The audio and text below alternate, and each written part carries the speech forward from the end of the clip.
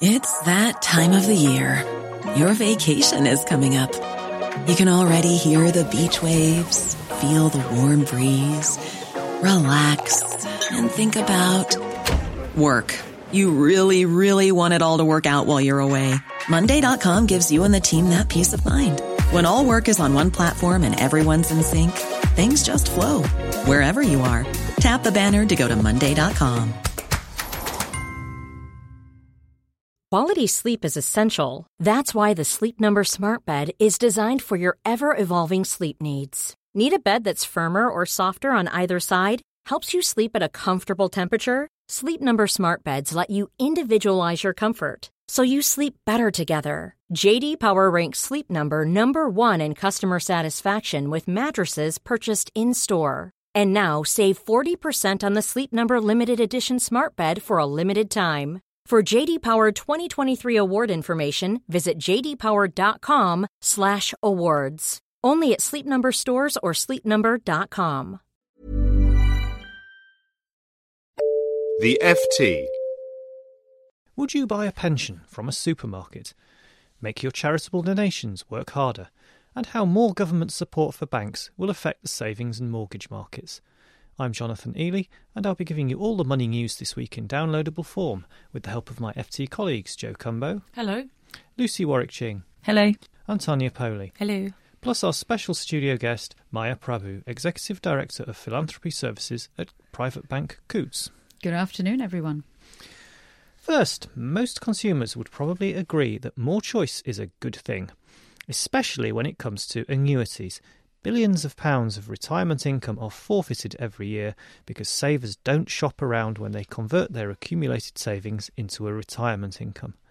The Financial Conduct Authority is already looking into whether the annuity market is functioning properly, and the Association of British Insurers recently introduced a code of practice to try and stop savers sleepwalking into a poor deal. But there's been some innovation in the private sector too, with new price comparison websites springing up to help consumers find the best product for them. And one of them is coming from an unlikely source, not a conventional financial services company or an insurer, but the supermarket giant Tesco. Of course, Tesco already has a big personal finance business. Tesco Bank has 6.5 million customers with £5.4 billion on deposit. It also offers mortgages, credit cards and insurance. But this is its first foray into longer-term savings and investment products. Jo Cumbo, who reported the story exclusively in the Financial Times earlier this week, has been finding out more.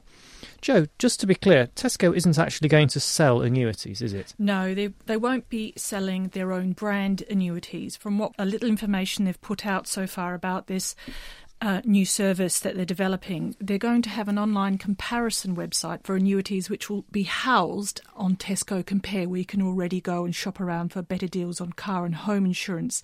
So what they will do is actually introduce customers to companies which provide annuities, and you can shop around and get a quote. OK, now, do we know which company's products it will offer? Will it offer the whole of the market or just a sample? We want to know, but we won't know for a little while yet. Tesco is just in the early stages of asking the regulator for permission to launch the annuity comparison service. Presumably, if you're an insurer, Tesco would be a powerful ally to have on your side, their huge customer reach that they have. Well, Tesco is Britain's biggest retailer. A great name, and it's quite a moment for the annuity market because this is a very big high-profile player, and people know the name Tesco. We know the slogan, every little helps. Most people will be familiar with that. So I think what it's going to do is increase awareness of shopping around, particularly on the comparison website. And yes, and there already is a big panel of providers who offer car and home insurance, and we could expect that they will use their purchasing power and their marketing muscle to get a good panel of providers there to quote for annuities. And the other thing is that they've got 16 million club card customers, which is their loyalty card customers, to market their service to as well. Now, of course, through that club card scheme, they know an awful lot about their customers, where they live, what they spend their money on and so forth. Are they planning to use that data to sell or target annuity sales? Well, there is suggestions that that data which has been collected on customers, which you've pointed out, and on your shopping habits, whether you buy donuts, whether you buy healthier food, whether that could be used by annuity providers, handed over from Tesco to annuity providers to help assess annuity income. We know that lifestyle is already taken into account when annuity rates are priced, but Tesco has told me when I asked them they have no plans to do that as yet. Will this lead to better annuity rates for consumers, do you think? Well, Tesco already flexes its purchasing power in other sectors, such as all the goods that you can buy, cheaper milk, bread, all those consumer goods. But we're not sure yet whether it's going to mean that you going to Tesco or buying through Tesco is going to mean you get a better annuity rate. Annuity rates are at record low, so retirees would hope that there might be some improvement. But the raw materials which drive annuity prices are very expensive for insurers at the moment, and the market outlook is for no improvement in the near future. So we'll just have to wait and see. Okay. And finally, why is a supermarket getting involved in the annuity business at all? What's the big attraction for them, do you think? There's an increasing focus on shopping around. We've seen that, you mentioned a bit earlier, with the retirement choices code. People are being encouraged to look at their options.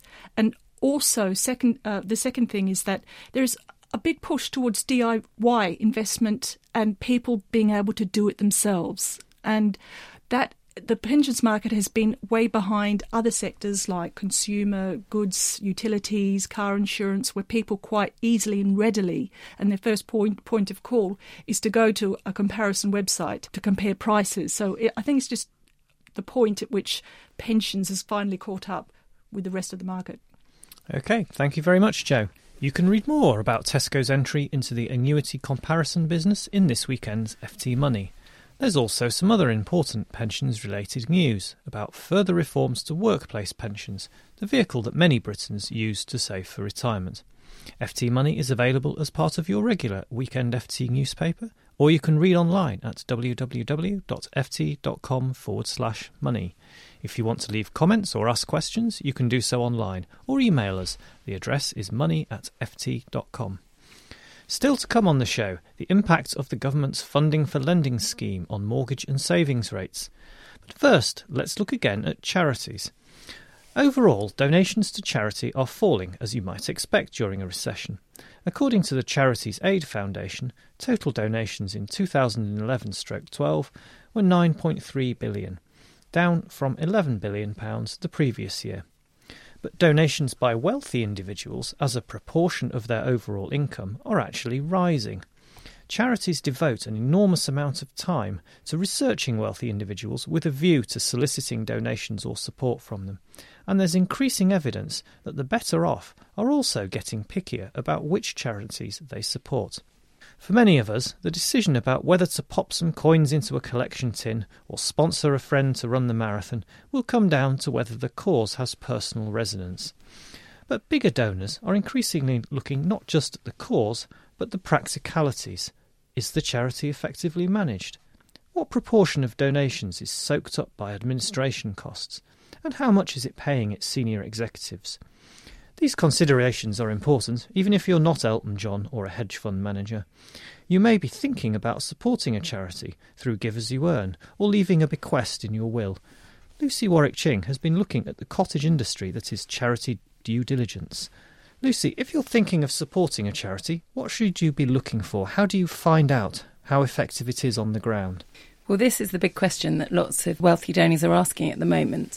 There was some controversy earlier in the year when Gina Miller of Miller Philanthropy talked about charity careerists, so people who are more interested in climbing the salary ladder than actually in the cause itself. And she's also suggested that there should be a government initial cap on the amount that charities actually spend on running costs and administration. So the big question that people are asking is, what charities are spending their money on. So Maya, has this always been something that donors are interested in, or is this a new trend that we're seeing? And why are people starting to ask these questions now? I think these questions have always been there. I think maybe people are perhaps being a bit more vocal about them now. So when I say that they've always been there, I think administration costs, as you highlighted in your introduction, have always been a great bugbear and a great source of irritation to a lot of donors. And we can talk about the rights and wrongs of that, perhaps. Okay, let's go into that now then. So is the way that people are looking at things like administration costs, is this important? Are people perhaps paying too much attention to this? What should people be thinking about when they're looking at these factors? In my view, administration costs are a really narrow barometer by which to judge whether a charity is effective or not. And that is really what you want. You want a charity that is really transforming lives and making the sort of change that it has set itself up to do. And so the problem with administration costs on their own is that, for example, Charity A may put the salaries of its frontline staff into administration costs in their accounts, and Charity B may put it into frontline costs. So therefore, you're comparing apples with oranges when you look at their accounts, whereas it's the same cost.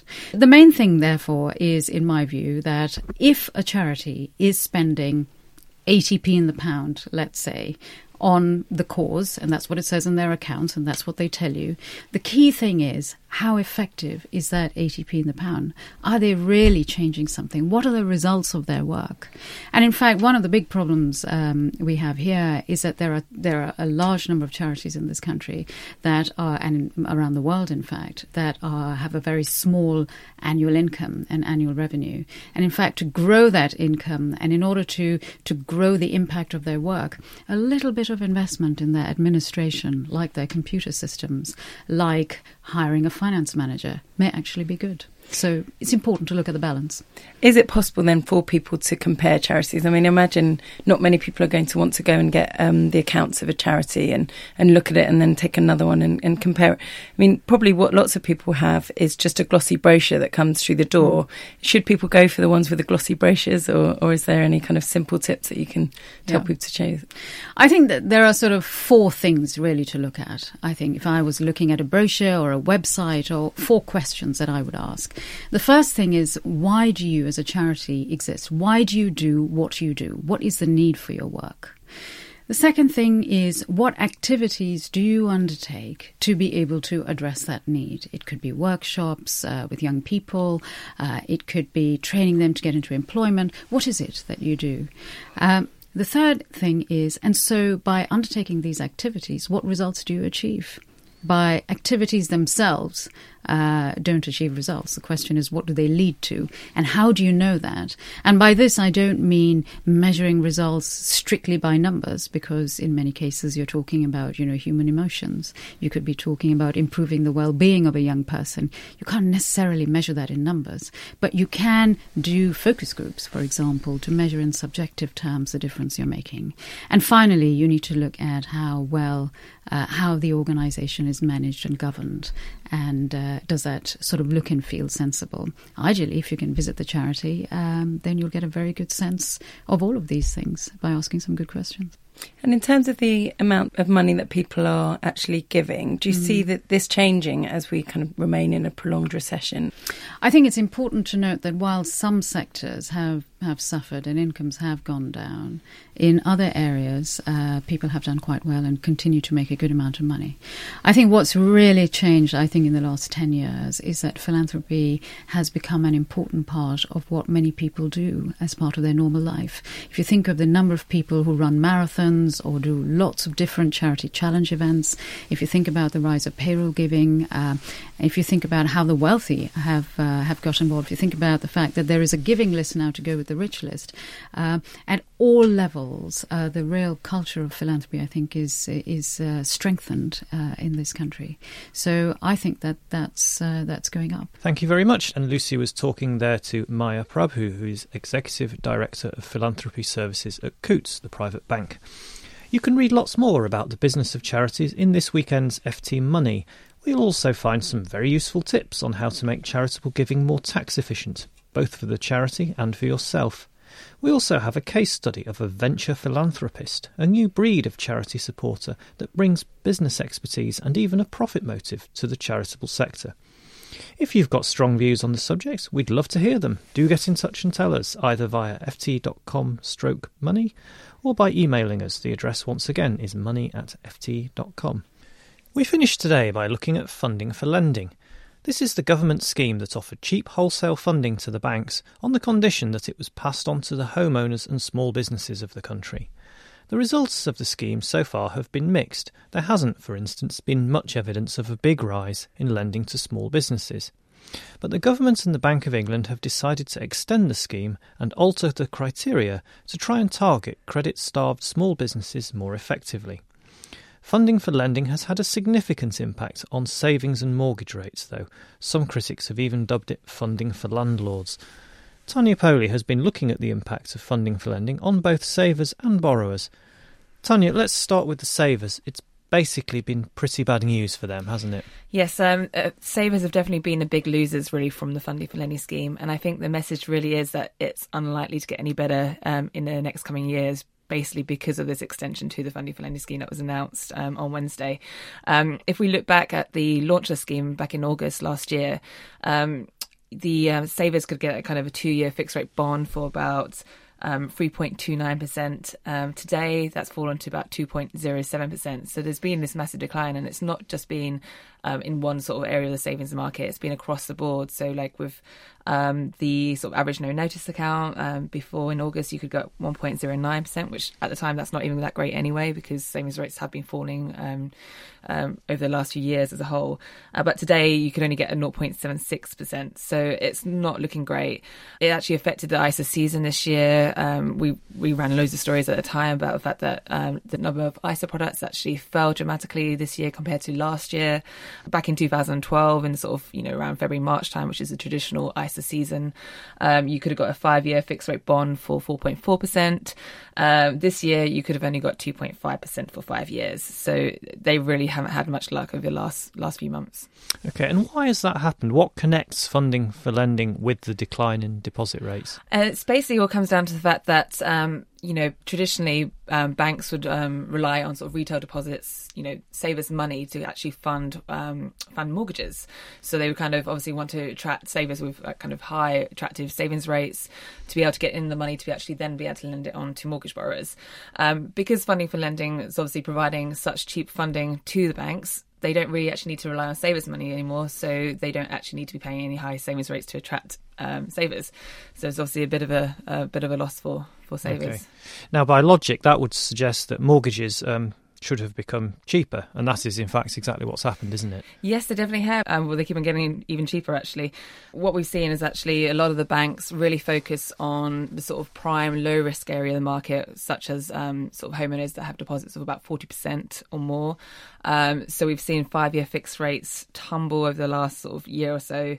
Back in August in 2012, you could have got an average 5-year fix of 4.73%. Today, it's fallen to 3.97%. And that doesn't actually even tell the story, really, because at the moment we have sort of 5-year fixed rates for borrowers with deposits of 40% or more at around 2.59%, which is like record lows. And I think there's actually going to be some even lower rates launched towards the end of this week. So for homeowners, it's really been a big boost. But as I mentioned, the focus has been on the kind of the sort of bigger deposit area of the market. The funding for lending scheme has slightly helped first-time buyers, but not dramatically so. I mean, I think that's the area where the fact that it's been extended, a lot of people are hoping that actually this will see banks maybe refocus their attention. They've already played in that kind of prime area of the market. Maybe they'll start to launch more high loan-to-value deposit mortgages. So for people who first-time buyers and those with smaller deposits might be helped. So you're saying that although funding for lending has made mortgages much cheaper, especially for well-off people with lots of equity or deposits, it's not necessarily increased the availability of mortgages to the people who really need them that much. Yes, that's the point. I think that's why actually a lot of people aren't really quite sure whether the scheme has been, whether you can call it a successful scheme at the moment, because while it has been successful in bringing down rates for a certain segment of borrowers, it hasn't necessarily increased the volume of lending yet, we haven't seen a big spike in sort of lending volumes on since it was launched. Actually, if you look at sort of the first quarter this year compared to the first quarter of last year when there was no scheme, it's pretty much lending volumes are virtually unchanged. So that's one of the interesting points to make. Also, I think, like you have referred to, first-time buyers and other areas of the market haven't been helped as much. I mean, like I say, there is hope that if the scheme continues for longer until 2015, lenders could look to kind of target that market next. Okay, and of course there are 2 other schemes now that will help target that area of the market. Tanya, thank you very much. There's lots more about the effects of funding for lending in this weekend's FT Money, which you can also read online at ft.com/money. And don't forget that our weekly Databank section contains the latest Best Buy mortgage and savings rates from data provider Moneyfacts, one of the UK's leading suppliers of such data. Other highlights of this week's issue, we have the last of Terry Smith's series on getting the fundamentals of investing right.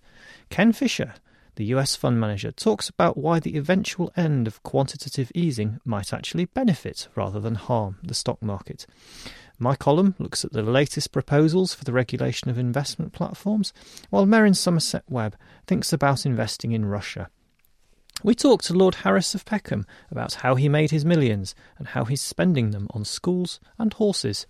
Don't forget you can email us at any time. The address is money@ft.com, and follow us on Twitter. The handle is just ftmoney, and there are links from that page to our individual Twitter accounts. But until next week, it's goodbye from me, and it's goodbye from Tanya, Joe, Lucy, and our special guest Maya Prabhu from Coutts. For more downloads, go to ft.com/podcasts.